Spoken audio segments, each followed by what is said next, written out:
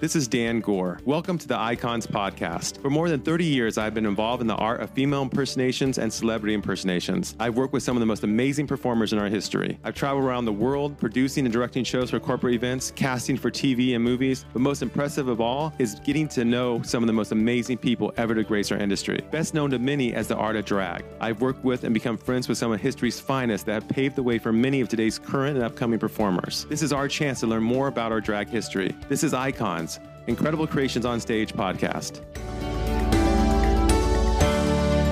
Hey there, it's Dan Gore, and welcome to the Icons Podcast. This week, I have the opportunity to talk to someone that I've known for over 3 decades. He currently works for me in Oscar's Cabaret, and I've never had this opportunity to actually talk to him and interview him and learn a lot more about his personal life and his performance life. So excited to be sitting with Mr. Tommy Rose. Welcome, Tommy. Thank you, Dan. I'm honored to be here. We have known each other since Lacage Days, LA, so that does go back over 30 years. And I've never had an opportunity to talk to you just one-on-one besides just being in the whole show aura every time I see you. So we've always been in show mode, and it's the current work. Yes. So true. Thank you for being a part of this. I know you've been doing drag a long time, and that's what we're going to learn about all that in this interview. So first and foremost, tell me, I know you're not a native Californian. You're from... I was born and raised in Florida, and born over on the eastern side on Melbourne, over by Melbourne Beach, and actually came to LA in 1972 for about a year when my stepfather was going through some schooling with his company, and he brought all of us out, and it was an interesting experience. And we went back to Florida and then relocated to Central Florida in Orlando, and was there until I left the state in 1978 and found myself in San Diego initially. So, and then I've been in California and then around the world ever since, but California's always been my base. And when you were growing up, did you find that you were attracted to show business or flashy clothing, or did you see anything on TV that sparked an interest? Oh my God, if it sparkled, I wanted it. I just love the whole idea. First of all, I love theater. I was in choir. I was at every concert. I loved to sing. I acted in high school and did all kinds of productions. So theater has always been in my background. I've loved musical theater especially. I love drama. And my mother was a fan of the old movies from like the 30s and 40s, the film noir era. And she kind of instilled in me a love of those old films. And that's really where I kind of got my theatrics from. But a lot of family members were also in the entertainment industry earlier in their life. My grandmother actually was in vaudeville, and all of my aunts. My mother was the middle of 6 girls, and they had kind of like their own little girls singing group and church choir and all that. So I grew up with music around the house. Yeah. And then when you, as a child, do you remember ever looking at the TV and seeing something that didn't possibly look right, like a man in drag? That's what started it for me. I had always been kind of interested when I would see shows and see comedies, and like Uncle Milty, when he was on different TV shows and on Ed Sullivan. But what did it for me was my junior year of high school when I came rushing home to see an episode of Mike Douglas, because his special guest was my female comic idol, Miss Toadie Fields, who I just adored. And after she did her segment, he said, "Stick around, we'll be right back with a surprise guest." So when we came back from the commercial break, he said, "Please welcome Bette Davis." And the curtain opened and the audience lost their mind. It was not Bette Davis, but it was Charles Pierce in full drag as Bette Davis. And this is in 1975. And to see something like that on television was... Did you know who Bette Davis was at that time? Oh, absolutely. Okay. Oh, yeah. Bette Davis, Joan Crawford. Okay. Yeah, because of all those wonderful old movies. I mean, my favorite films of hers were Dead Ringer with Carl Malden's my all-time favorite Bette Davis movie, and then Mr. Skeffington. So I knew all those old classic films. But to see a man come out and impersonate her was just fascinating. And I remember turning to my mom and said, "I want to do that." She just looked at me, and I had one of those like, oh shit moments. It's like, oh, that was supposed to be my inside voice. And I remember saying, "I'm going to meet him." And she said, "I have no doubt you probably will." And years later, not only did I meet him, but he became a mentor and a very dear friend up until the day he passed away. So at that point, back when you see him on TV, you tell your mother you want to do something like this.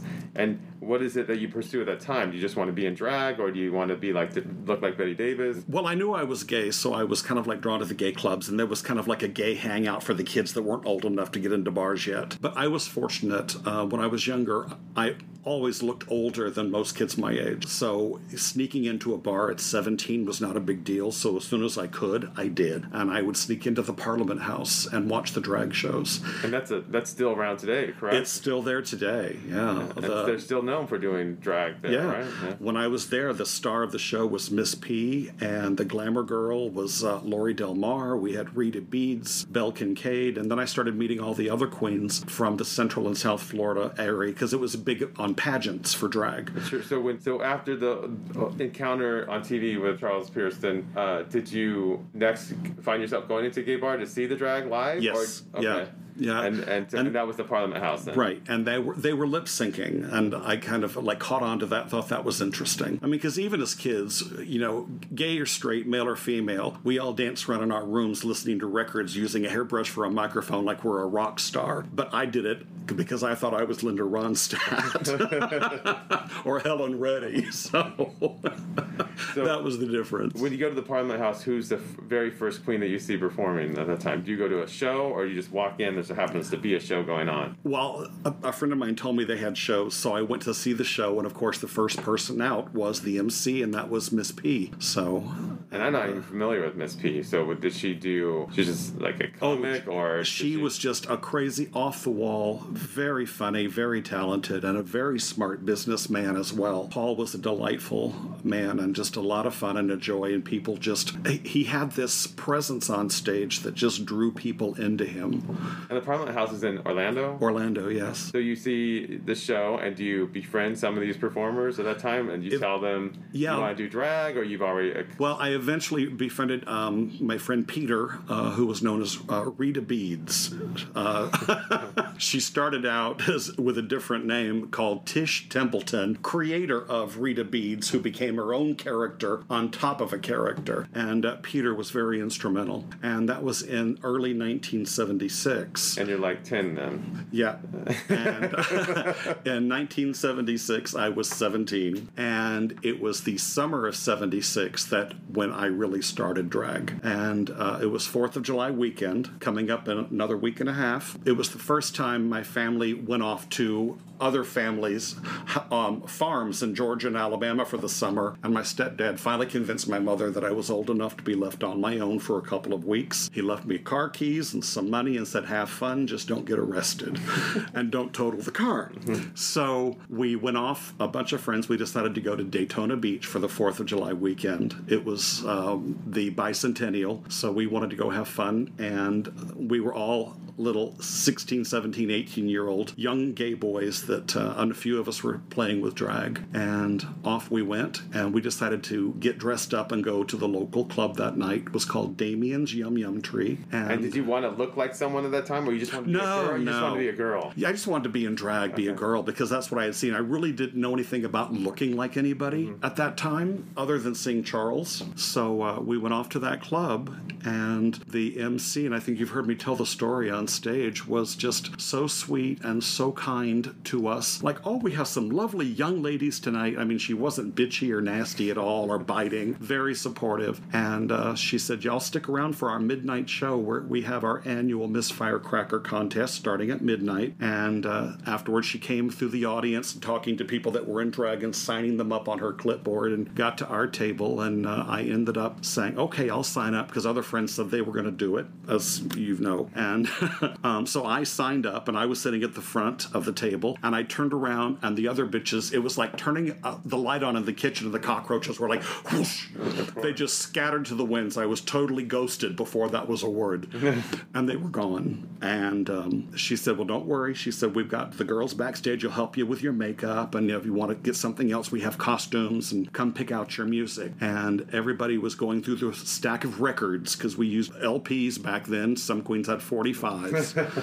But I found an album that I had purchased earlier that year and had learned every word to every track. And it happened to be a double LP. It was Bette Midler, Live at Last. And I said, oh, I know this. And she looked at me and she went, okay. And everybody went out doing all these drama songs. I think there were I think there was a good 10 or 12 contestants. And most of them were doing drama songs. Some of them were doing like some fast disco stuff. A couple did Liza Minnelli because New York, New York had come out and it was really big, or Cabaret or something, I don't recall. And about halfway through, I was kind of in the middle of the lineup, and I came out and did Bette Midler and did Dr. Long John Blues. And the audience lost it because here's this young kid and I'm bouncing around with big boobs and just getting kind of grindy, not vulgar, but just like dirty and campy. And I was the only one that did anything comical, and they went crazy. And at about 1:30 in the morning, when the contest was over, they had everybody on the stage and they announced the winner, and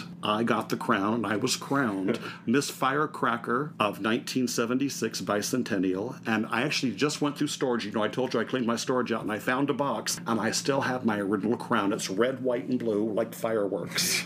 I still have the crown, and this 4th of July will be 44 years. Wow. And that started the legend of Tommy Rose right there. That kind of started it, yeah. And it just, next thing I knew, I find myself on the West Coast, and I'm doing fundraisers. How soon after? I mean, because you're still developing an act at some point. Yeah. I mean, I performed at some of the local clubs. We had one of the big clubs there was called the Palace Club, and it was an after-hours club out on East Colonial Drive, going towards East Orlando, Union Park area. And because it was after hours, so we would all go in there. And so as you start developing your act, you find yourself wanting to start singing live, because you'd been singing as a boy in choir, I assume. So right. Did you find that you wanted to become a singer in drag, or it kind of moved that way? That didn't happen.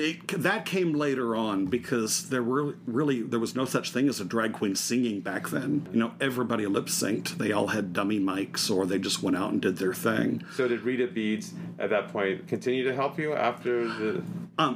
Yeah, but she retired shortly after that, and we kind of lost track of each other. But another performer kind of came into my life at the Palace Club by the name of Wendy Grape. She was a big old Southern girl, and just like me and like all the rest of us, but she was just the sweetest, nicest person. And we developed a friendship, and he was just a sweet man. And he kind of like coached and tutored me along the way and gave me pointers. So it was just wonderful. So some good memories. There were some tough times. What year? So this is 76 that you win the contest, and then how soon after you start heading west? I came here. I came to California. Easter, the week of Easter, 1978. So that would have been March, okay, April, depending on, yeah. So are you thinking, do you have like these big lights of being a drag performer, or you're like, oh, that's kind of as a hobby, or were you pursuing a regular career doing something else? Were you? Well, actually, I came here because after high school, I kind of meandered for several months and didn't know what to do, and I was kind of lost. And at the urging of my father, and it turned out to be an okay decision. It didn't work out great, but it got me to California. I actually joined the United States Navy. Wow, okay. And I came to San Diego. Based in San Diego? Yeah. Okay. Because they said, well, you're here in Orlando. We've got the training center right here in Orlando, and then you can go to A school in San Diego. I said, listen, if I'm going to join the Navy and I'm going to end up in San Diego, then I want to go to my base camp there for my training. So Naval Training Center, San Diego. I said, send me there. I want to just get out of the state. Let me go now. So they said, okay. So they made an exception, and they shipped me off to San Diego. I did my boot camp for 8 weeks, went back home to visit for a week, and went back and started my A school. And at the same time, I started hitting some of the clubs in San Diego. And at that time, I was... Is it 78? This is in 78, so I'm only 20. Or no, I'm 19. And in San Diego, what kind of clubs exist there at that time? Well, there were quite a few, but the problem is I was coming from Florida, where legal age was 18, but in California, it's 21. So it was a little more difficult getting into a club, and I realized when I put drag on, I look older. So I started going... Card you, or you can use anyone. Exactly. So I started getting up in drag, and that's how I started and became a regular at the Brass Rail in San Diego. And that's still there, right? Brass Rail is still there. So, yeah, 40 years later, they're still going. So how long did the Navy last? It lasted about about a year and a half. Well, actually, 78, actually till the beginning of 79, so about not quite a year. It was just too much, and that was before Don't Ask, Don't Tell, and I basically came out, and they said, okay, you're out of the Navy. Yeah. So I actually got an honorable discharge, but I was on a ship. I was on the USS Ranger, and I was a radioman. And today, there's actually, I mean, do you know, I can't think of his name, but there's actually a social media drag queen that's actually performs on this ship in front of all her fellow, I can't think of his name right now, but all the fellow... I haven't seen it, but I've heard about naval people, and he's just doing his thing. It's amazing. Yeah. It's amazing.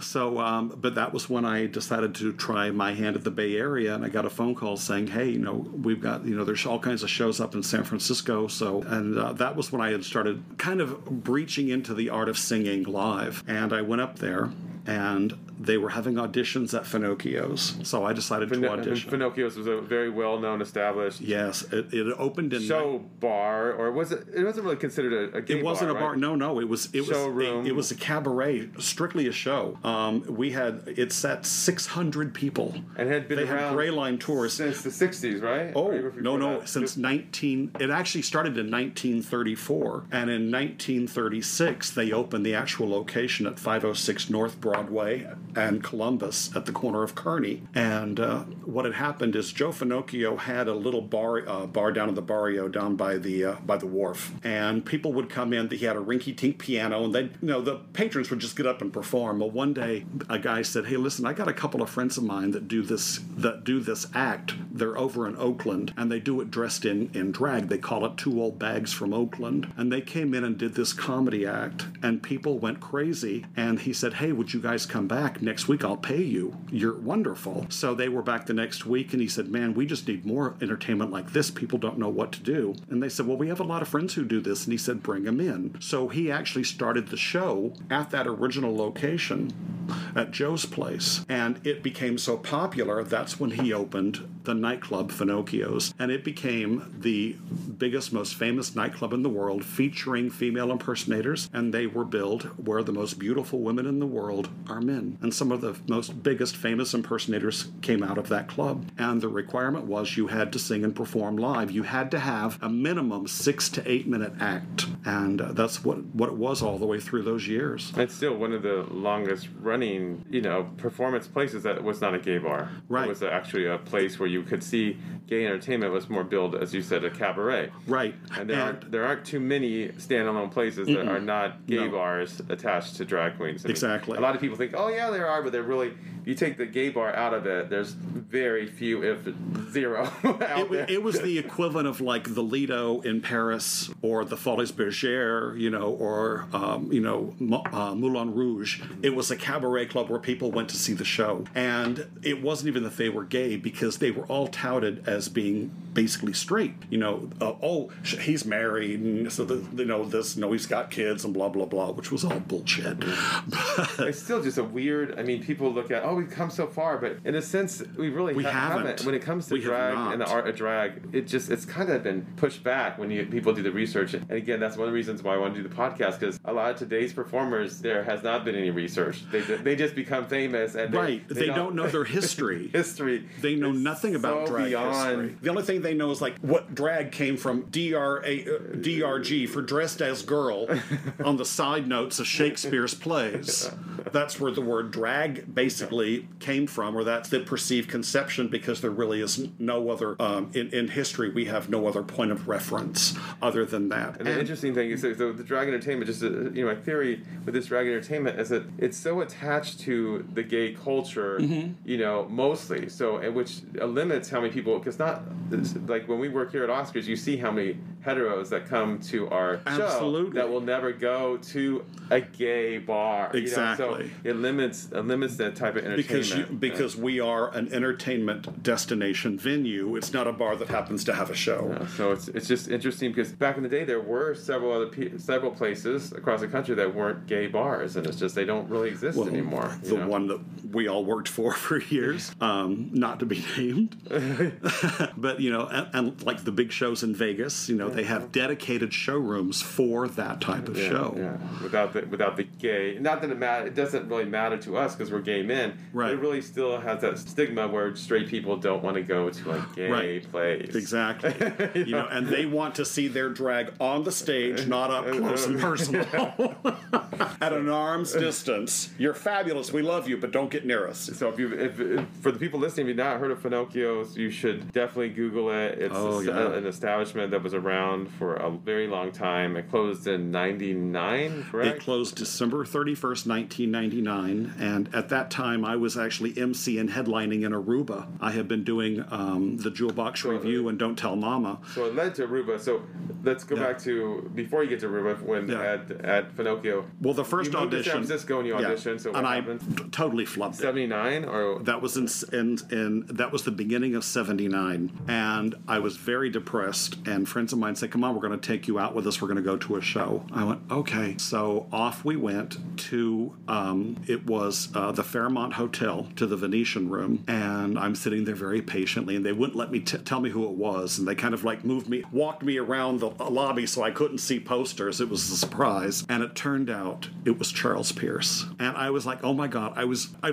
crying. And these are friends of yours that happen to live in San Francisco? Well, they lived over in the East Bay, where I was living over in Hayward, and they took me over to the show. And at the end of the show, they said, we have another surprise for you. And I went, what? So on the way out to the lobby, they made a turn and went towards the elevators. They said, come on. So we went up to and knocked on the door of one of the rooms, and a very handsome man who I was introduced to and later became friends with, and still am today, with Kirk Fredericks. And Kirk was Charles's dresser and kind of road manager. And there stands Charles Pierce getting out of drag and shook his hand out, and he said, I understand that you're one of my biggest fans.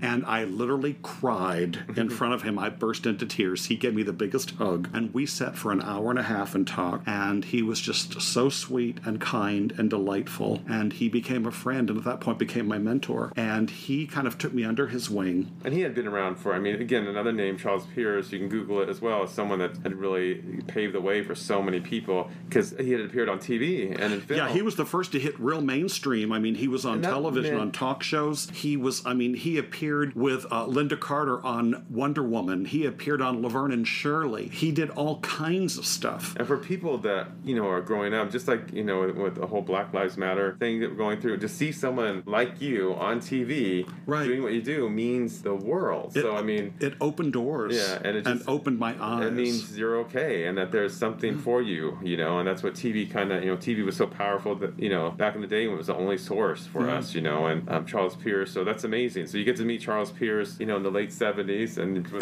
he's the one that said, you need to start singing live. They told me that you sing something, and I was, so I sang, and he said, you have a very pleasant voice. I said, but I don't sound like a woman. Well, Charles had a very masculine, deep voice, and he looked at me, and I'll never forget. I said, well, I don't sound like a woman. And I do. And I busted up laughing. And he said, honey, it's not how you sound, it's how you sell. And he taught me how to do it in such a way that he said, once you get the audience on your side, it's up to you to lead them where you want them to go. And they will follow if you keep their attention. And that was one of the best pieces of advice that I have listened to all these years. And even today, as you've seen, it still works. There are some days we have audiences that are like, oh my God, shoot me. But there's other days when you can walk out and basically break wind and they'll scream and holler. But if you get them in the beginning, then they will follow along with you. If you keep them entertained and keep them intrigued and engrossed in what you're doing. And that's what a lot of these performers don't understand is you can't go out and make an act of, doing a 30-minute concert of nothing but lip sync and just dancing and shablamming. You better have some substance behind it. So I totally agree. Totally agree. Now, I know I'm going to get letters, don't write me, and I'm not knocking Queens. It's great, but it's like, okay, well, I can do this number, but I've got to go change costumes. The one thing Charles caught me, he says, I change costumes for the different characters because the audience wants to see that. But in a live show, it's got to stay moving. Fast changes, no more than 30 to 40 seconds off stage, but there needs to be something happening on the stage, which is why he always had a live band, because they were able to fill that time. So he said, but you want to keep them entertained and keep that wow factor. He said, otherwise you start to lose them. So it's got to be always changing and always fresh and something different. Someone that I know very well, he said, he wanted to create an act. You have to have an act when you hit the stage. You have to have a package, and that we spoke with Christopher Morley. So it was, oh my gosh, yes. Yeah, it was, but see, Christopher, as a lip sync artist, he had an act because he looked like a character, and he was able to build an act around what Marilyn did. The same way with Logan Walker, who does Judy and Liza. He has a lip sync act, but he has built an act around performing as that character. But if you're not doing a character, if you're just lip syncing a bunch of numbers and dancing, they both have an act as that character. Because us growing up, you can say, oh yeah, let's do 30 minutes of George Michael. But you realize that, oh wait, I have to build an act around looking like that person. Exactly. Not do a whole concert and because like Christopher was saying, like, and you said just now, it's like people lose interest. So it's like you just have to have an act, a beginning and an end, and sell it within that matter of time and let it be. Right. And not go on for 4 hours and say this, especially when you're just a lip sync artist. And even when you're not, it gets to a point where you're like, okay, I don't need to see anymore. It's like, and that's what Christopher said. And he'd worked with, he was talked about with some of his mentors, and the mentors were saying you have to build an act around looking like Marilyn. Right. And one that built an act around being a character but did it live, and Charles introduced me to, is someone else who became a very dear friend, and that was Jim Bailey. Jim Bailey was an amazing impersonator and a true impressionist. He did not only the look but the voices of Judy Garland, Barbra Streisand. He did Betty Davis. He did Peggy Lee. He did all of these ladies live, and it was phenomenal. And that's the constant names, Charles Pierce and Jim Bailey, and all the people I've talked to in our generation. Those are the two people that are always mentioned. And they made a huge impact on the guys that are performing today. And the third one in that same list would be Craig Russell, and Canadian impersonator, and he was most famous for his cult film Outrageous, and he did Tallulah Bankhead and Betty Davis and Peggy Lee, and he did all these characters in the film. And I am very honored to be one of the few people who's probably still alive that knew all three of them. And if you want to add a fourth, was my darling Wayland Flowers, who created Madam. I mean, he took basically nothing. He had a puppet and created an act around a damn hand puppet that had her own television series. A drag queen, if you will. Yeah, exactly. So I was very honored to have known all of those gentlemen, and every one are gone now. But I have some wonderful anecdotal stories about each one of them throughout the years. At Finocchio, then, when do you go back and audition again? He coached me because he said, who do you want to do? And I said, I want to do Mae West, because she was my idol growing up. She was Charles my favorite. Was doing Mae West Charles too? did Mae too, yes. He said, you can actually really do her. He says, I do her more of a caricature. He said, you can do her as a caricature, but you've got a little more because of your face shape. He said, you can really nail her and do her. So he coached me, and I went back and auditioned a second time later that same year. How much longer was it? Oh, same year? Yeah, it was the same year in 79, and I got the gig, and I was hired. And I was the youngest performer ever hired in the history of Finocchio's at the age of 20. You had to be 21. So I could not come in through the front of the club. I came in through the side entrance off the Kearney stairs and went up to my dressing room, and I stayed there, and I went down to the stage, did my act, and went back upstairs to my dressing room. Once you got hired there, did you find that some of the performers stood back from you, or did anyone befriend you? Well, no, several of them did, but there were a few, especially the older ones, were very standoffish. One of the performers that I met at Finocchio's before I worked there was a darling man, and he helped me a little bit for the first audition, which I didn't get, because it was for an Yvette, which is what they called the backup dancers, because Mrs. Finocchio, her name was Eve, so Joe named the dancers the Yvettes in her honor. And I'm not a dancer, as you well know. I have 2 left feet, but a wonderful man by the name of Larry, and many out there listening, if you're old enough, will remember the name Laurie Shannon. Appeared on 4 episodes of All in the Family with Carol O'Connor as Archie Bunker, and he was the famous female impersonator that Archie was driving a cab, and his female passenger had a heart attack, and he gave her mouth to mouth, and she shows up at the door a few days later to thank him for saving her life, and he's telling Edith all about this wonderful woman that he met, and he saved her life, and she takes the wig off, and he realizes it's a man in drag. And what year was something like that happen? Again, history making. History, absolutely. This was back in the early to mid 70s. like 73, 74. And we're talking about All in the Family. Yes. Archie Bunker being the most. Right. So Laurie Shannon's character, her name was Beverly LaSalle. What a great drag name, right? Beverly LaSalle. Should be a stripper.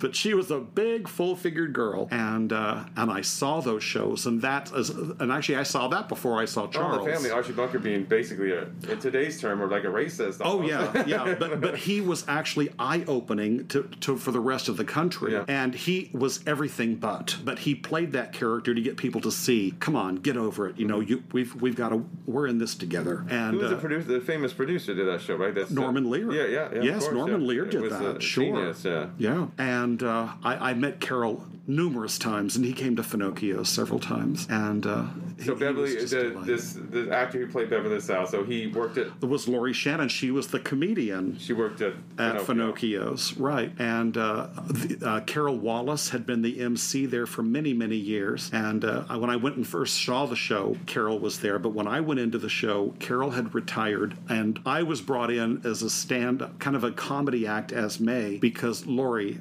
truly did suffer a heart attack and very sadly passed away in San Francisco at the home of another friend of ours, Pat Monclair, who was very famous in the Bay Area and a former star of Finocchio's as well. So, and actually, Pat was one of the first transgenders that I met that lived half and half, but had implants and was beautiful on stage. The other headliners there were Laverne Cummings, who was a male soprano. So these were the people that kind of I went into, and I was surrounded by this amazing talent. How many cast members do they have? Oh my goodness, let's see. There was a cast of 7 or 8 acts, each one anywhere between 6 to 8 minutes, and then 4 to 6 backup dancers. We even had a male belly dancer in the show at one point, and we had another guy who did life-size puppets that was just phenomenal. So you joined, this is basically 1980, more or less, that you're a cast 79, 80, I went into the cast. And then how many shows a week has happened? Well, these were the good old days when you worked your ass off for your money, but these were also the days when the money was crazy. We did 3 shows a night. We did an 8 o'clock. Each show was 75 minutes, an hour and 15. So there was an 8 o'clock to 9:15 with a 15-minute intermission. The audience cleared. In 15 minutes, the audience cleared out. A second audience was seated because we had Gray Line tours. And we would have several hundred people each show. And we would do,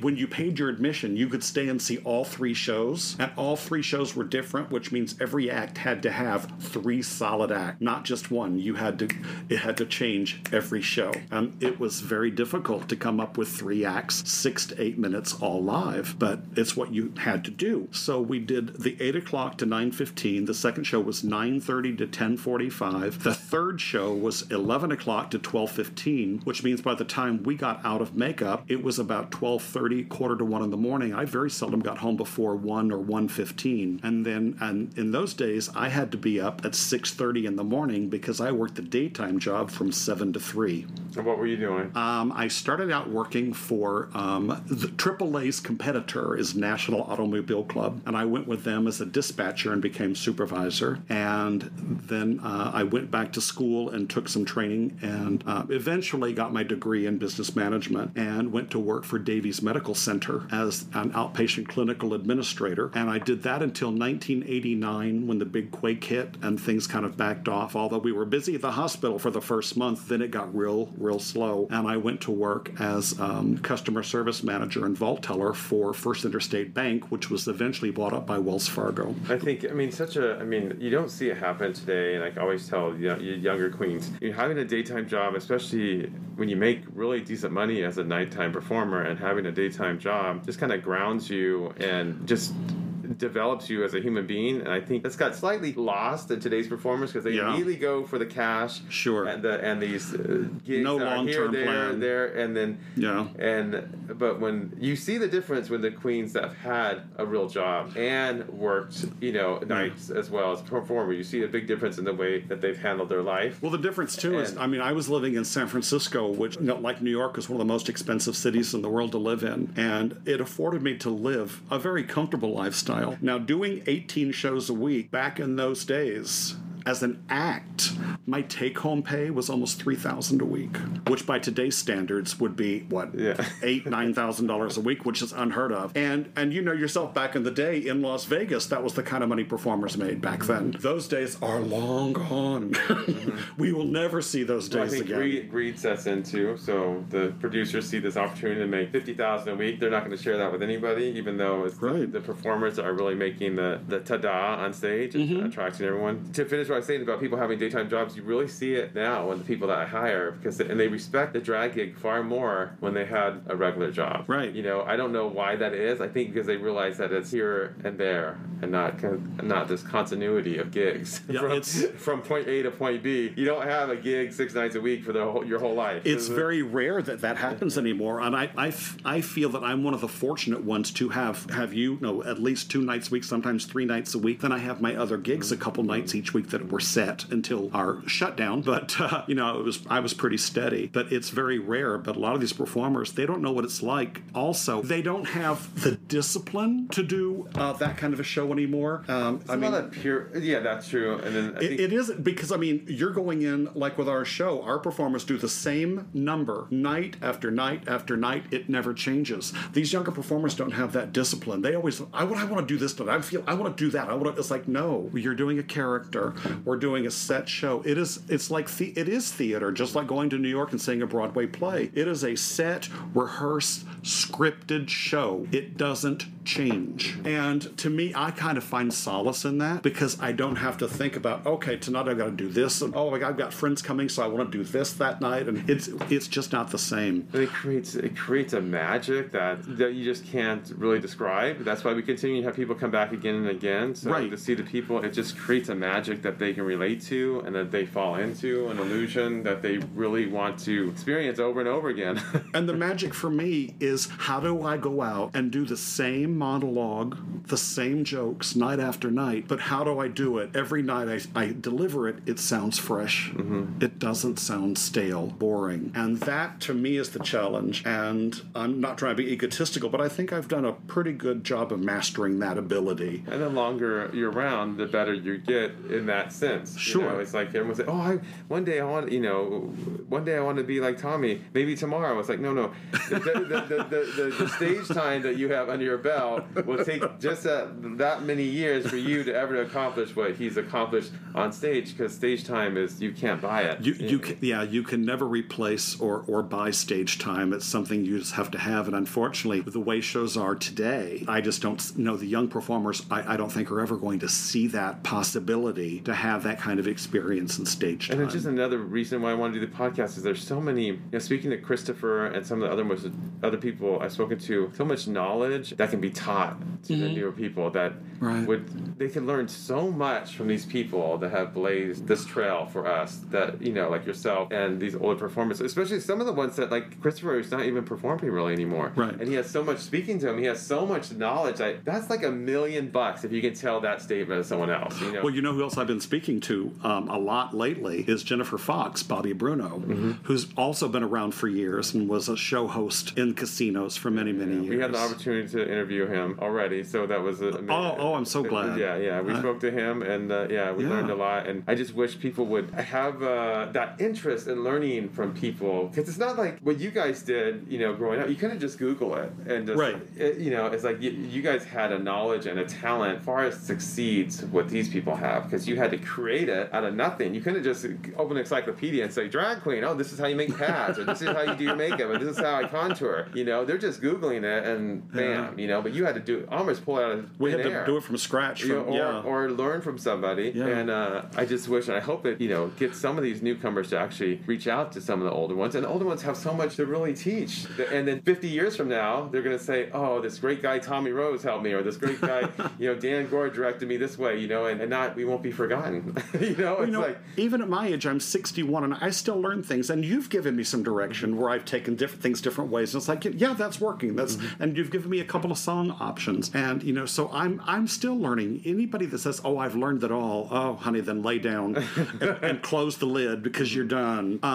but a lot of times, with these younger performers, even when they're in my shows or I meet them and they ask about something, I love when they ask, because it's like they really want to know. I know there's sometimes when I've started telling a story and it's like, oh God, here she goes again. Here go the eye rolls. But it's not because I'm not trying to tout. I want them to know where they came from. Mm-hmm. They don't even know their own history of drag, and these performers, and it's so vital that they know, because I've always believed, regardless if your career choice as an entertainer or as a Broadway star, or even certain races don't even know their history and where they came from. How do you know where you're going if you don't know where you started? Mm-hmm. You've got to go back and learn your history and know where you came from to move forward. And earn respect for the people that have come before you and the people that are performing next to you, and the work that was put into their act to create something, and it's like people become stars so quickly with social media, and they don't really realize there's instant stardom, and there's so much more. After a while, the fire is going to go out very quickly. So with those people, and we've seen that happen already with a few. Yeah. So flash in the pans. Yeah. So after we were at Finocchio, for how long were you at Finocchio? I was there until I left. Well, there were a couple of shows I was kind of in and out of. Mrs. Finocchio and I, after Mr. passed away, we would get into spats and fights. I would quit, or she'd fire me and rehire me. There was one night when she fired me, I quit, was rehired, came back, walked out 7 times in one night over 3 shows. But that was our relationship. But I love that old lady. I really did love her. But one of the points I left, I did another show in San Francisco, which became very popular, called Putting on the Glit. And we actually, because it was a new show, it was fresh, brand new costumes, and we had a new producer that had a new vision. Theater or another cabaret? It was at a cabaret at Sutter's Mill, downtown San Francisco, on Sutter Street, and we became kind of a competition for Mrs. Finocchio. It was a lip sync show. I was the only live performer as the MC, and we actually took the Gray Line tours away from them. So when I left there to go back, there was no going back for me at Finocchio's for a while. It took a long time to cover that bridge, but in the meantime, what lured her to get me back was a faction of Lacage opened literally across the street and down one block, the Off-Broadway Theater. And I went to work for them as the understudy for another great star, which was the wonderful Kenny Sasha. And Kenny Sasha, you can Google him too, but even Lacage 2 points, the Lacage Fall, was it called Lacage Fall or Evening at Lacage? It was Evening at Lacage. Evening at Lacage was the franchise of Lacage Fall that started in Beverly Hills, and we've spoken about that on many podcasts. And so there's another franchise that was in San Francisco, and it lasted a couple years? It only lasted a year. It opened up at the beginning of, actually the end of 1988. I went into the show in March or April of 89, and then October 17th was the earthquake, and the building was shuttered. But I was brought in as a relief MC and comedy spot for Kenny. Kenny's health was not well, and I hosted several times. And Sasha, I don't know a lot about him, and you might be able to confirm some of this. Kenny appeared in Bette Midler's film. He was in The Rose. In The Rose, and he was supposed, because he impersonated her, and he was supposed to do Bette in the movie. That is true. He looked so much like her, I was told. She came into rehearsal and saw him performing as her, and she went, no. She says, he's too good. And the director made him Streisand. And someone else became Bette Midler. Exactly. Yeah. So, but Kenny Sasha was so talented and funny, and again, The Rose. All those drag queens in The Rose. What year did The Rose come out? Another history-making moment. Bette Midler's character goes to a drag bar. Yeah, I honestly can't remember. Brent would tell you. And there's this, gaggle of impersonators. Well, the 3 main ones was Kenny, who ended up doing Streisand, and I can't remember who played Bette. I really don't remember. And then there was Diana Ross, and it was Sylvester. Oh wow! See, I didn't even know that. Disco diva, who was one of my best friends in San Francisco. Wow! So that's why I knew Sylvester, and of course Martha Wash, and Isadora. Anybody that was a disco diva in the '80s that recorded on Moby Dick Records in San Francisco, we were a pack that kind of always ran together. We were always at the I-Beam on Haight Street, where I started DJing. staying initially. We went to the Trocadero. We went to Dreamland. We went to Chemo's. We went to all these dance clubs all over the city for years, all through the 80s. And Kenny Sasha also was, I don't know how close he was with Cher, but he actually worked with Cher in Vegas shows in Las Vegas. I don't know if along with Elgin. Elgin eventually came later, but Kenny Sasha and then another Diana Ross worked in Cher back in 78 or 79 in Las Vegas. So. And Kenny also appeared on an episode of Madam's Place with Wayland Flowers and Madam as Bette Midler on that TV show. So he was on national television. Yeah, so Kenny Sasha, S-H-C-H-A, right? Yeah, S-A-C-H-A, Sasha. So after La Cage, after the theater in in San Francisco closes, then everything closed, and eventually when things started to reopen there after the earthquake, Mrs. Finocchio just called me out of the blue like we had spoken yesterday. Like, there was never a fight. Hi, well, we've reopened the club, and JJ... I think I've done that a few times with you, no? Yeah, you and I have had a few of those. J.J. Van Dyke, another very famous impersonator in the area at that time, had become the MC in my stead, and he detested hosting a show. He just wanted to be an act. That's all he wanted to do. I want to do an act and go home. Excuse me. So he said, you need to call Tommy back because I'm not doing it anymore. He says, after this week, you better have somebody else in line. So just wondering, have you recovered? Do you have your outfits together? Because I can put you back on this week. So I went back to Finocchio's, and actually, like 89, 90? That was in 1990. It was early 90 when everything opened back up. We were closed for several months. The whole city was just devastated. We had damage in my apartment. I had even left the state for a while. I was actually trapped under rubble for several hours while I was dug out by friends who came to my rescue. It was very traumatic, but it took me a while to kind of go back. But I went back to Finocchio's, and then in 1992, that was when I was working for the bank, and went back and received a phone call from Breck Wall from Bottoms Up. Yeah, very famous Bottoms Up in Las Vegas. Said, listen, we are taking our troupe. Now, this is going to get a little dicey. He said, we're taking our show to Atlantic City, and we currently have a show running in Bullhead City outside of Las Vegas, and not Bullhead, in Laughlin, at the Gold River Casino in Laughlin, and I wanted to know if you would be interested in coming in and being the male lead. He said, you don't have to do drag. This is your salary, blah, blah, blah. And Bottoms Up was kind of I never seen it. Bottoms Up was oddly enough, started the year I was born in 1959 at the Adolphus Theater in Dallas, Texas. And then it moved to Las Vegas, and it, to this day, holds the record for being the longest running adult comedy show anywhere in Las Vegas. Is there a storyline to it? Is it a whole bunch of skits, more or less? It's a bunch of sketches, kind of like Laugh-In. Oh, yeah, okay. Very reminiscent of a Laugh-In type show. A lot of comedy variety. All live, a lot of fun, crazy stuff, very talented comics. And so it's constantly evolving, maybe like Beach Blanket Babylon? Yes. Okay. Yeah. Okay. So I went to do that show because he took the other company to Atlantic City to Trump Castle. Shh. And so I did that for a year. And so no drag at all. You're just no drag. Well, I did comedy drag at the end of the show because we have a tribute to celebrities, and we come out and spoof them. And I came out in camp drag with a big hoop skirt, doing Carol Channing, doing Hello Dolly. I sung this song 985,000 performances, and blah blah blah. But it was fun. So when they announced that the cast was coming back, we were basically out of work. It was like, well, all I could do was go back to San Francisco. And when I got back there, Finocchio's was still there, and another performer that I had worked with had stepped into my stead. And they basically gave her a videotape and said, learn Tommy's act. And she was doing my act, and she tried to change it to do her own stuff, and it kind of blopped and just dropped dead. So they basically had her doing me. And it's like, you know what? I've been gone for a year. I've had all these great experiences, and I'm back in the city, and everybody's in the same place they were when I left. I was depressed as hell. So I decided to head south, and that's when I hit LA, and was there for a couple of years. Now we're like in 83? No, this happened. This was in 92. Sorry. We're in the 90s. I got lost. We're in the 90s. I know. So there's a lot of history. Like 92, 93, and then I started working with another very dear friend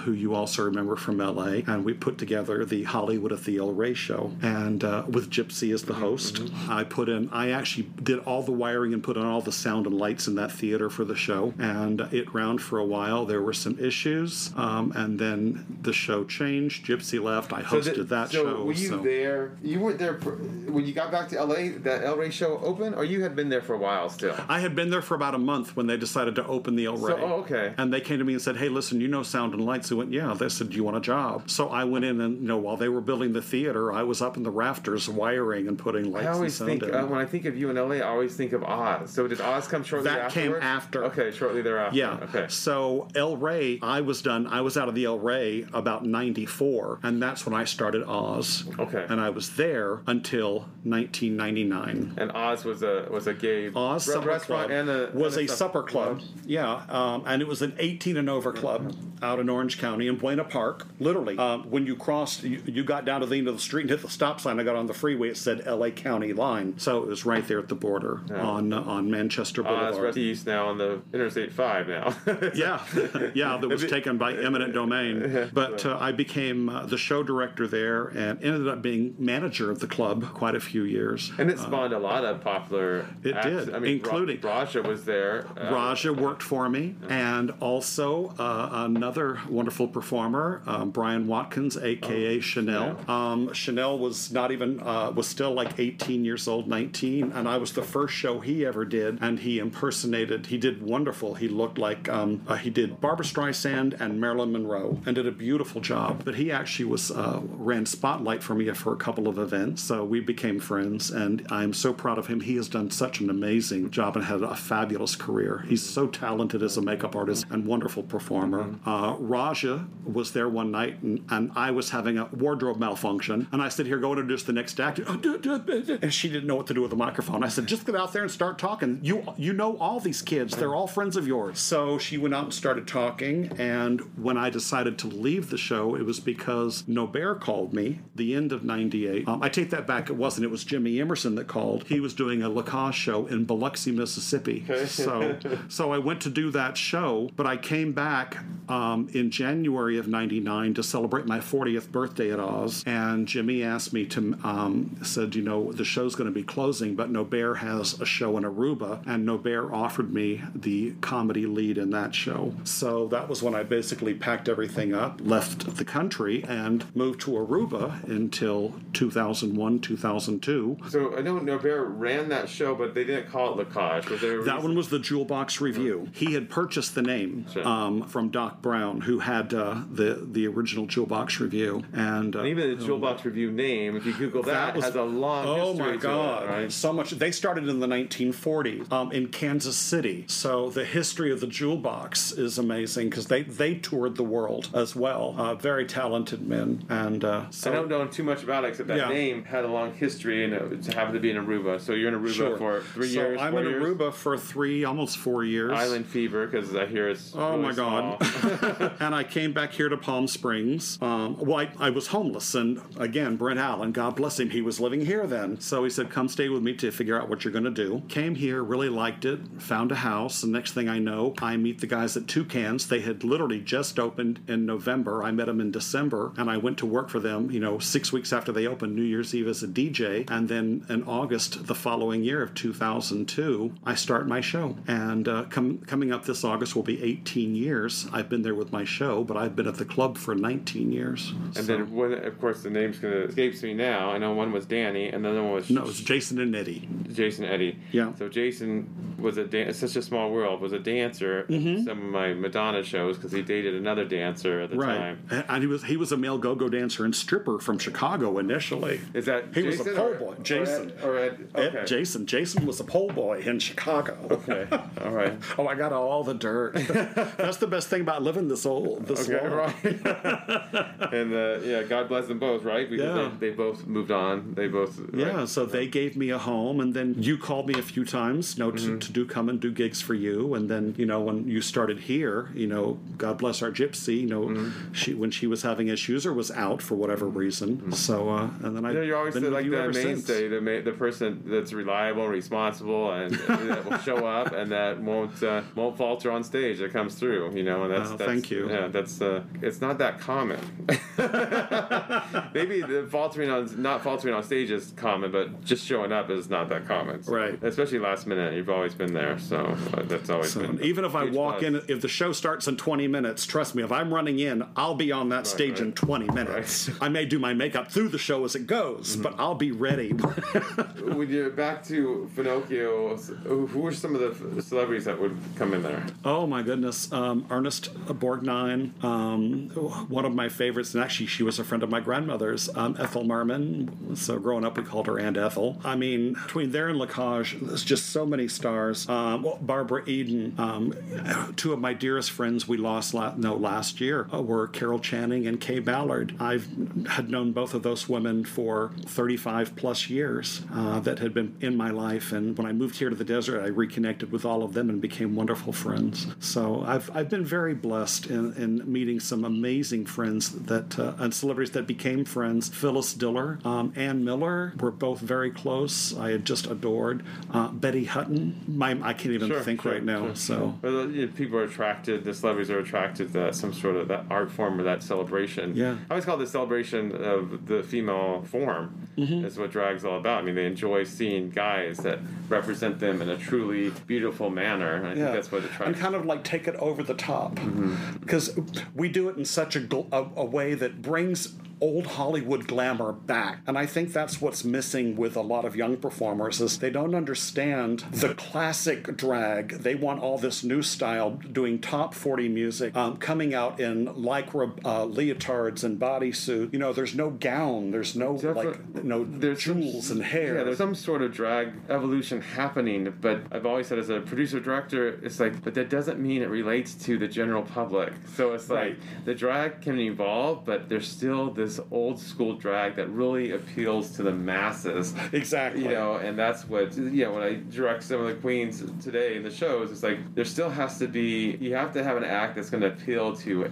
everybody. So, you know, it's like, oh, I want to do the B side, or I want to do the C side, you know, I want to do this track that no one knows. And trust me, I've been there. George Michael, I want to do all the songs, all the cover songs, no one knows it, and you fall flat. So it's like, you know, it's like, but you still have to create some kind of a magical illusion. And a lot of the young performers coming up now, for the most part, they learn their makeup watching YouTube tutorials, so they're all doing the same style. They look alike. The music style's all the same. Oh, no, well, I'm different. I'm high energy. So is every other queen. They're all high energy. Oh, my God. There's so much to learn from people like yourself that have really paved the way. I mean, there really is. Everyone on TV is doing the same exact style. You know, I don't even know what to call it. It's like it's definitely an art form. I'm not denying that they're not. No, it is an art form, and they're brilliant at it. It's just, but I think they're losing their individuality and their uniqueness. And it's not appealing to the larger audience. So that's when they come. Oh, you know, I did this, I did that. I go, but it doesn't really appeal to the audience that attracting. You know, and it appeals to the younger generation, or at least the people who are watching the shows. Absolutely. So when you think of some of the new performers in your head, which are the ones that you think will still be seen and talking about 20 years from now?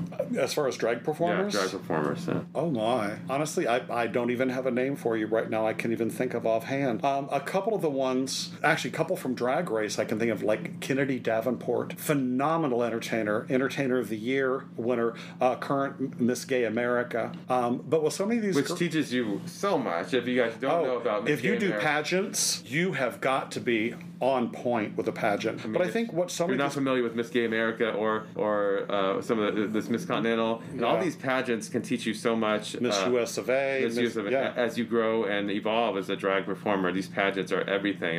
They can teach you a lot of things. Well, I think what a lot of these performers are forgetting is they're doing their numbers to appeal to a younger generation, which goes to the club, you know, and mostly in the gay club. They really don't span out into the heterosexual community, into the general public, because they come to see these acts at places like Hamburger Mary or Toucans, because like they have their bachelorette parties and their birthday parties, and they come and scream and holler and get crazy silly. But they're not going to go to a place like Finocchio's or here at Oscars where they sit down and have dinner and watch a stage show like you would see on a cruise ship. I mean, as you know, I've worked on numerous cruise ships, as have other very well-known headline performers that work live, because we can play to those different audiences, because we can change our act. But when you're a lip sync act that's doing all this high energy dance stuff, you kind of limit yourself. Well, I want to do a makeup change. Well, you don't have 30 minutes to do a makeup change. As like with Lacan shows and Finocchio's, if you wanted to do a character, you had a makeup change. You did your number, you came on stage, and you had 2. If you were lucky, you had 3 acts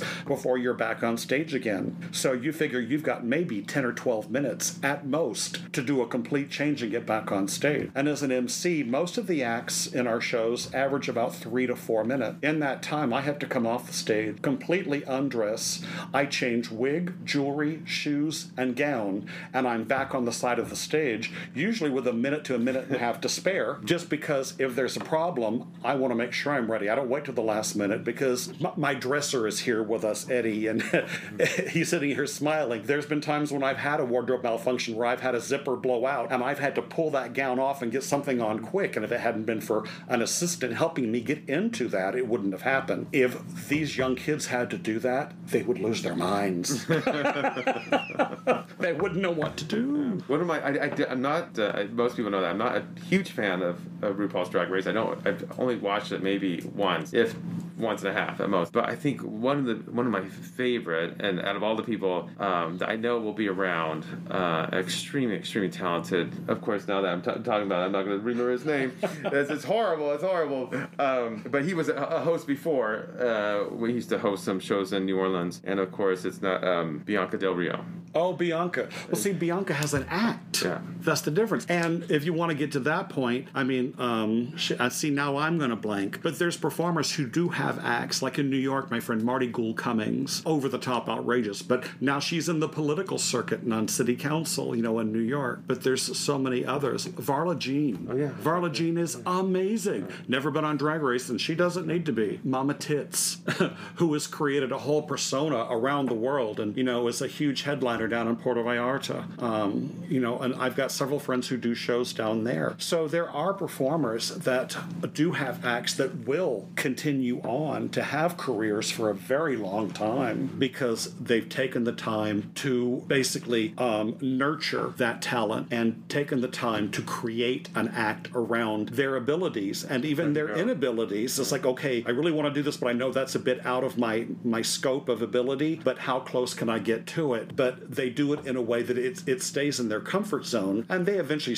branch out a little bit, like I've done with you. Yeah. But they're secure in their act, and they know what they do, and they know how to lead an audience, and that's what it's about. And their experience of working with all kinds of different avenues, putting drag in all different kinds of avenues, and understanding what I love the fact that you said they're understanding their ability, building an act around their abilities, because so many times you see people doing something that's not, that's not what you should be doing right now. That's, it's like, honey, you missed it. Yeah, and the same goes for wardrobe. Oh, no, it's cute, but it's not working for you. That's why listening to directors or listening to people. When I put people in our shows, I only want them to. I'm not putting them in the shows to make them look horrible because it's on me. Sure. So it's like when I tell you to when I direct some of these girls, I'm only doing it to make you better. So it's like, they don't understand that you see something that they don't. Yeah. And you try to pull that out. All those experiences build to these acts becoming better and better as they grow into, long-term, performers. I did an interview recently, and somebody said, what do you think makes you a good producer with your show as long as it's been running? I said, it's my ability to see talent in other people.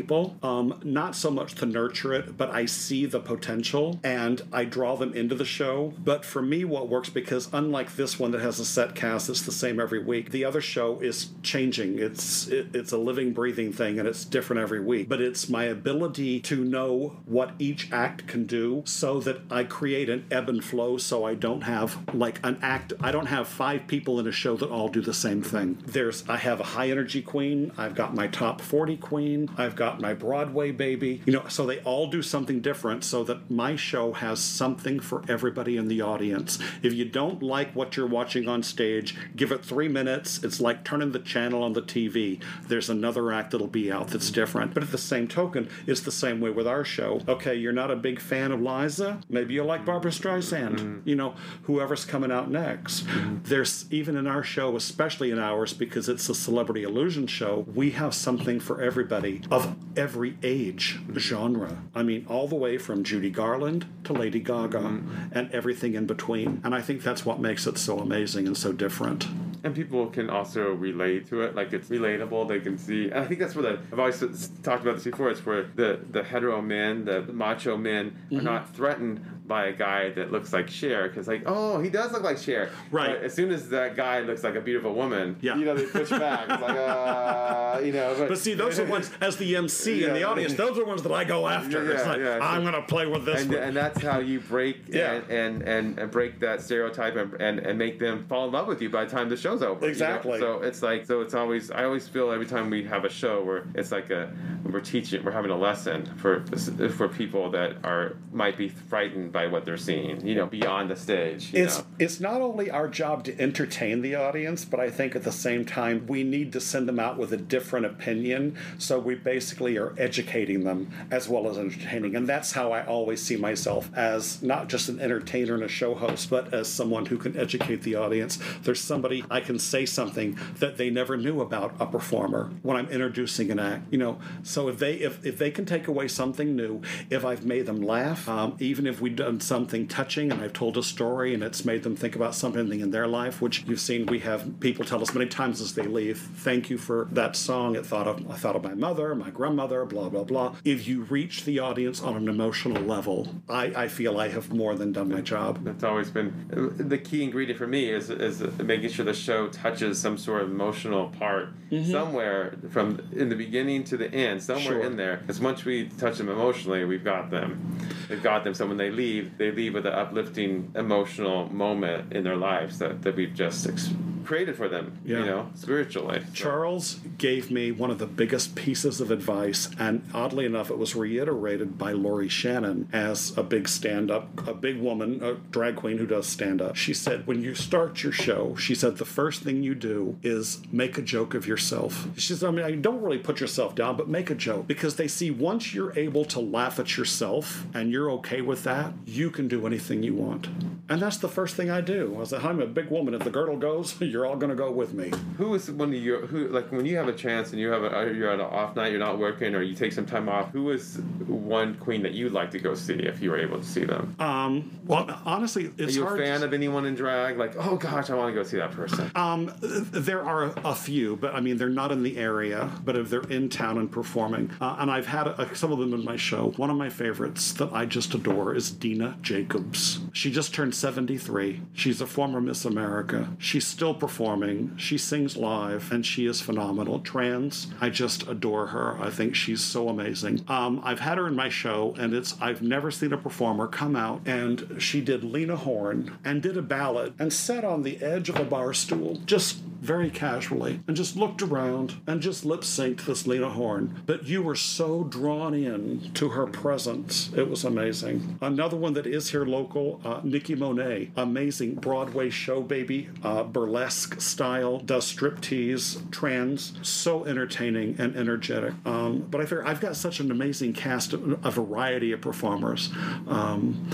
But, and I know this sounds horrible, especially living here with all the entertainment that we have, but I don't have a whole lot of nights off, so when I do, because I'm married, my husband likes when I just stay home for a night. Mm-hmm. Me and my husband and our dogs and our house, I want to cook dinner, and people think I'm a bitch because I don't go out. I'm stuck up or too good. It's like, honey, I've been in this a long time. I'm exhausted. Mm-hmm. I'm tired. On my nights off, honest to God, I'm usually in bed, and we've talked about this. By 9 o'clock, I'm usually pulling up the covers, and these shows don't start till 11. I'm done by 11. I'm already. Did you ever? A dear friend of mine said, Dan, your life's path has already been set for you. It's just figuring out the way to go. Exactly. Do you feel that drag was that path that was set forth to you, or do you feel that something's still to be done? Well, I think there's still more for me out there, but it's definitely in the way of drag and live entertainment. I mean, there's a couple other things that I want to do, and was kind of looking at options, but sadly, the state of not just the country, but our world right now is in such flux because of what we're dealing with health issues around the world.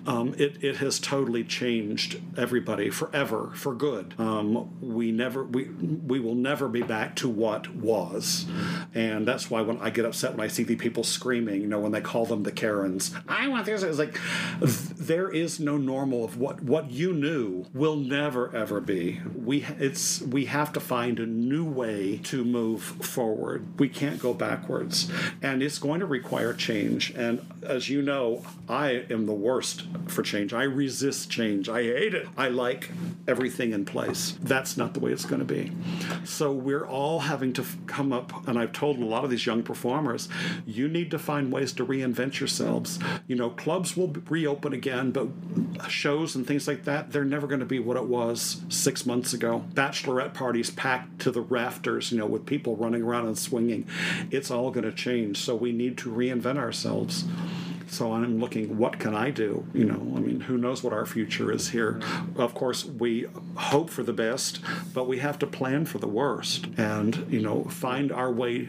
We have to make a new way in a new world. Every day is a new adventure, for sure. Yeah. And for people that don't know you, I mean, before we wrap it up, I do want to touch on personal health issues, because you so overcome something like, and there's a handful of people that just have overcome like life-threatening situations and made the best out of it. And I mean, you sitting across from me, you look like the perfect, normal, healthy, 100% healthy person. But at one time, a few years ago, it wasn't that way. Well, it started almost 10 years ago. I actually had a stroke. I don't know. I think we've touched on it briefly. It did not affect my motor skills, which it does for many people with speech or ability to move. Of course, you know, our very dear friend in Vegas, you know, she had her stroke, and we've had her here, and she's done an amazing recovery.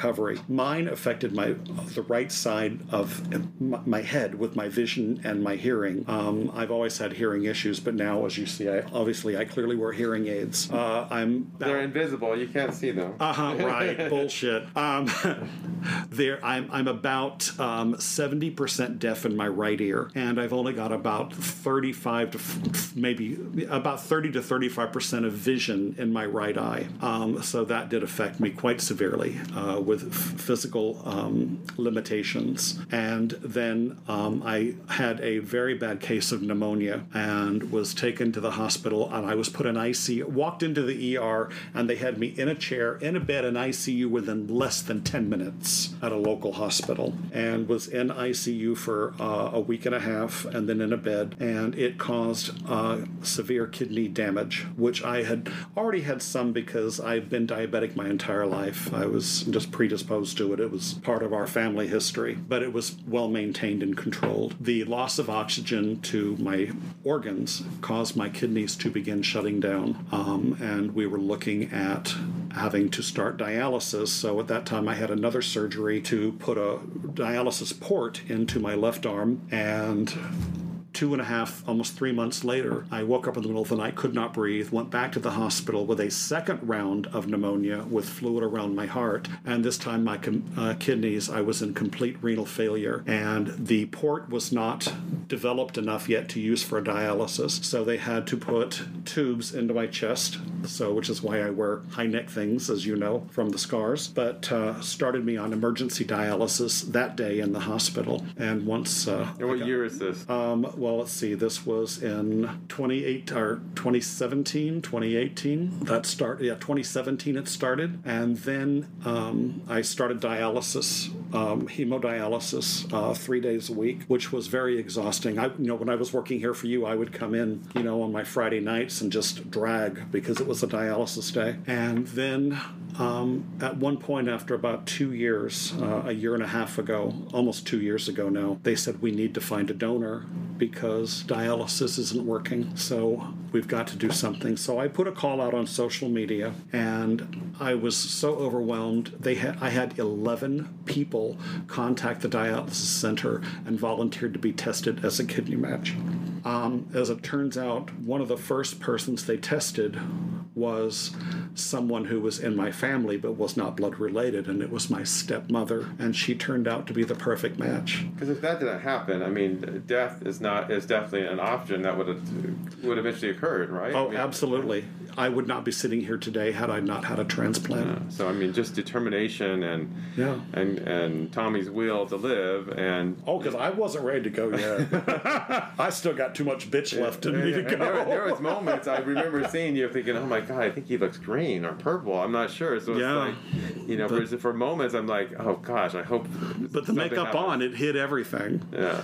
I hit that stage. You look like a brand new person now, and when you perform, it's like a brand new person. So I mean, for any of those people out there that think that a life-changing, health condition may kill you, just if you want to live, you just continue, and you have to want it. Yeah. So fortunately, at that point, when I got sick with pneumonia the first time, at the time my boyfriend had moved out here from New York, Cooper.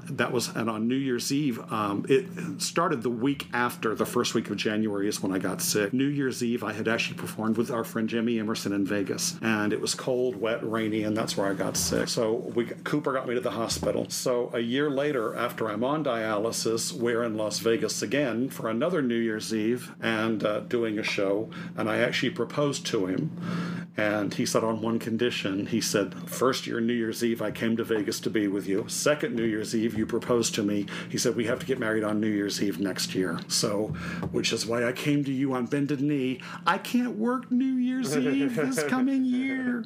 So December 31st of 2018, I married my husband, and instead of taking a honeymoon, we took that money and put it into my health and into the hospital, and on January 16th of 2019, I received my transplant, and here I am today, almost a year and a half later, and doing fantastic. As good as new. Yeah, absolutely. Well, thank you, Tommy. It was very enlightening listening to your story, and you have a lot to teach these new generation. Well, so do you. Yeah, we all do. I just want to say on a personal note that a lot of people out there listening, if you know Dan, people are going to talk regardless. We all have our enemies, but we also have friends who will stand by us. And I want to tell you that on and off the years, Dan and I, we've had squabbles, but at the end of the day, we have a professional relationship that has turned into a personal friendship that I'm very proud of, and I am very honored to be a part of this cast and to be one of your friends and to have you in my life. Having you and Oscars when I went through all this was so supportive, and it really helped. Yeah. I didn't go through anything life-threatening unless I killed myself, but no, it was just having someone like yourself too that was there for me when I needed a great entertainer and someone that was dependable and that would be there, rain or shine, and so that's not common. that's not that common for someone to get up, at a moment's notice and be in drag, and you've always, every time I've called you, it's been very rarely did you say no to me. You've always said yes, and you've always been there to save me one way or the other. So I'm grateful for that, and thank you. And if we're open this New Year's Eve, I will be here. I told Cooper I was giving you this one. How can people find, do you have a website or social media that they can find? Oh my God, I'm on social media. Facebook, Tommy Rose, TOMMIROSE. And those of you that do follow me also know that I do some online recipes because I do cooking, and I started my own new Facebook page just today. Okay. Called Bitchin' in the Kitchen. Oh, that's good. And starting this coming week, now that we're shut down again, I'm going to start doing online cooking classes and sharing recipes, old Southern home-style cooking. And then you can Venmo me at the Diva Rose. You can PayPal me. For the recipe. I got it all. But find me on Facebook, Tommy Rose, and in little parentheses, so you know it's me, it has my legal married name, says Thomas Bank, B-A-N-K, and that's pretty much it. Awesome. Well, thank you, Tommy. I appreciate it. It was great fun. Thank you very much, Dan. A pleasure. And it was good to see Eddie. Yeah, Eddie, which we don't talk to Eddie very much. He's my producer here. He's the one that's handling all the technicalities. He's our stage manager for the show, and if it weren't for him, I would not make my costume changes on stage. I'd be walking out into bra and panties every other costume. That's why I help you. He doesn't want to see it either. It's enough he has to zip it. Thank you, everybody, and thank you, Dan. Yeah, thank you, everyone, for listening. This is Dan Gore with Icons Podcast. We'll see you next time. And remember, you all, my restaurant and entertainment venue, Oscars in downtown Palm Springs, where entertainment is on hold currently per COVID restrictions, but we are serving some great food most weekends, Friday, Saturday, and Sunday, 10 a.m. to 2 p.m. For a lovely meal and a lovely atmosphere, check out my restaurant, Oscars in downtown Palm Springs. We'll see you all there. Thank you for listening to Icons, Incredible Creation on Stage podcast, hosted by Dan Gore. If you would like to know more about our wonderful host, follow Dan Gore at facebook.com/lookalikes and at Oscars Downtown Palm Springs. If you enjoyed what you heard, hit subscribe and leave us a review. A new podcast every other week. Until then, have an iconic day.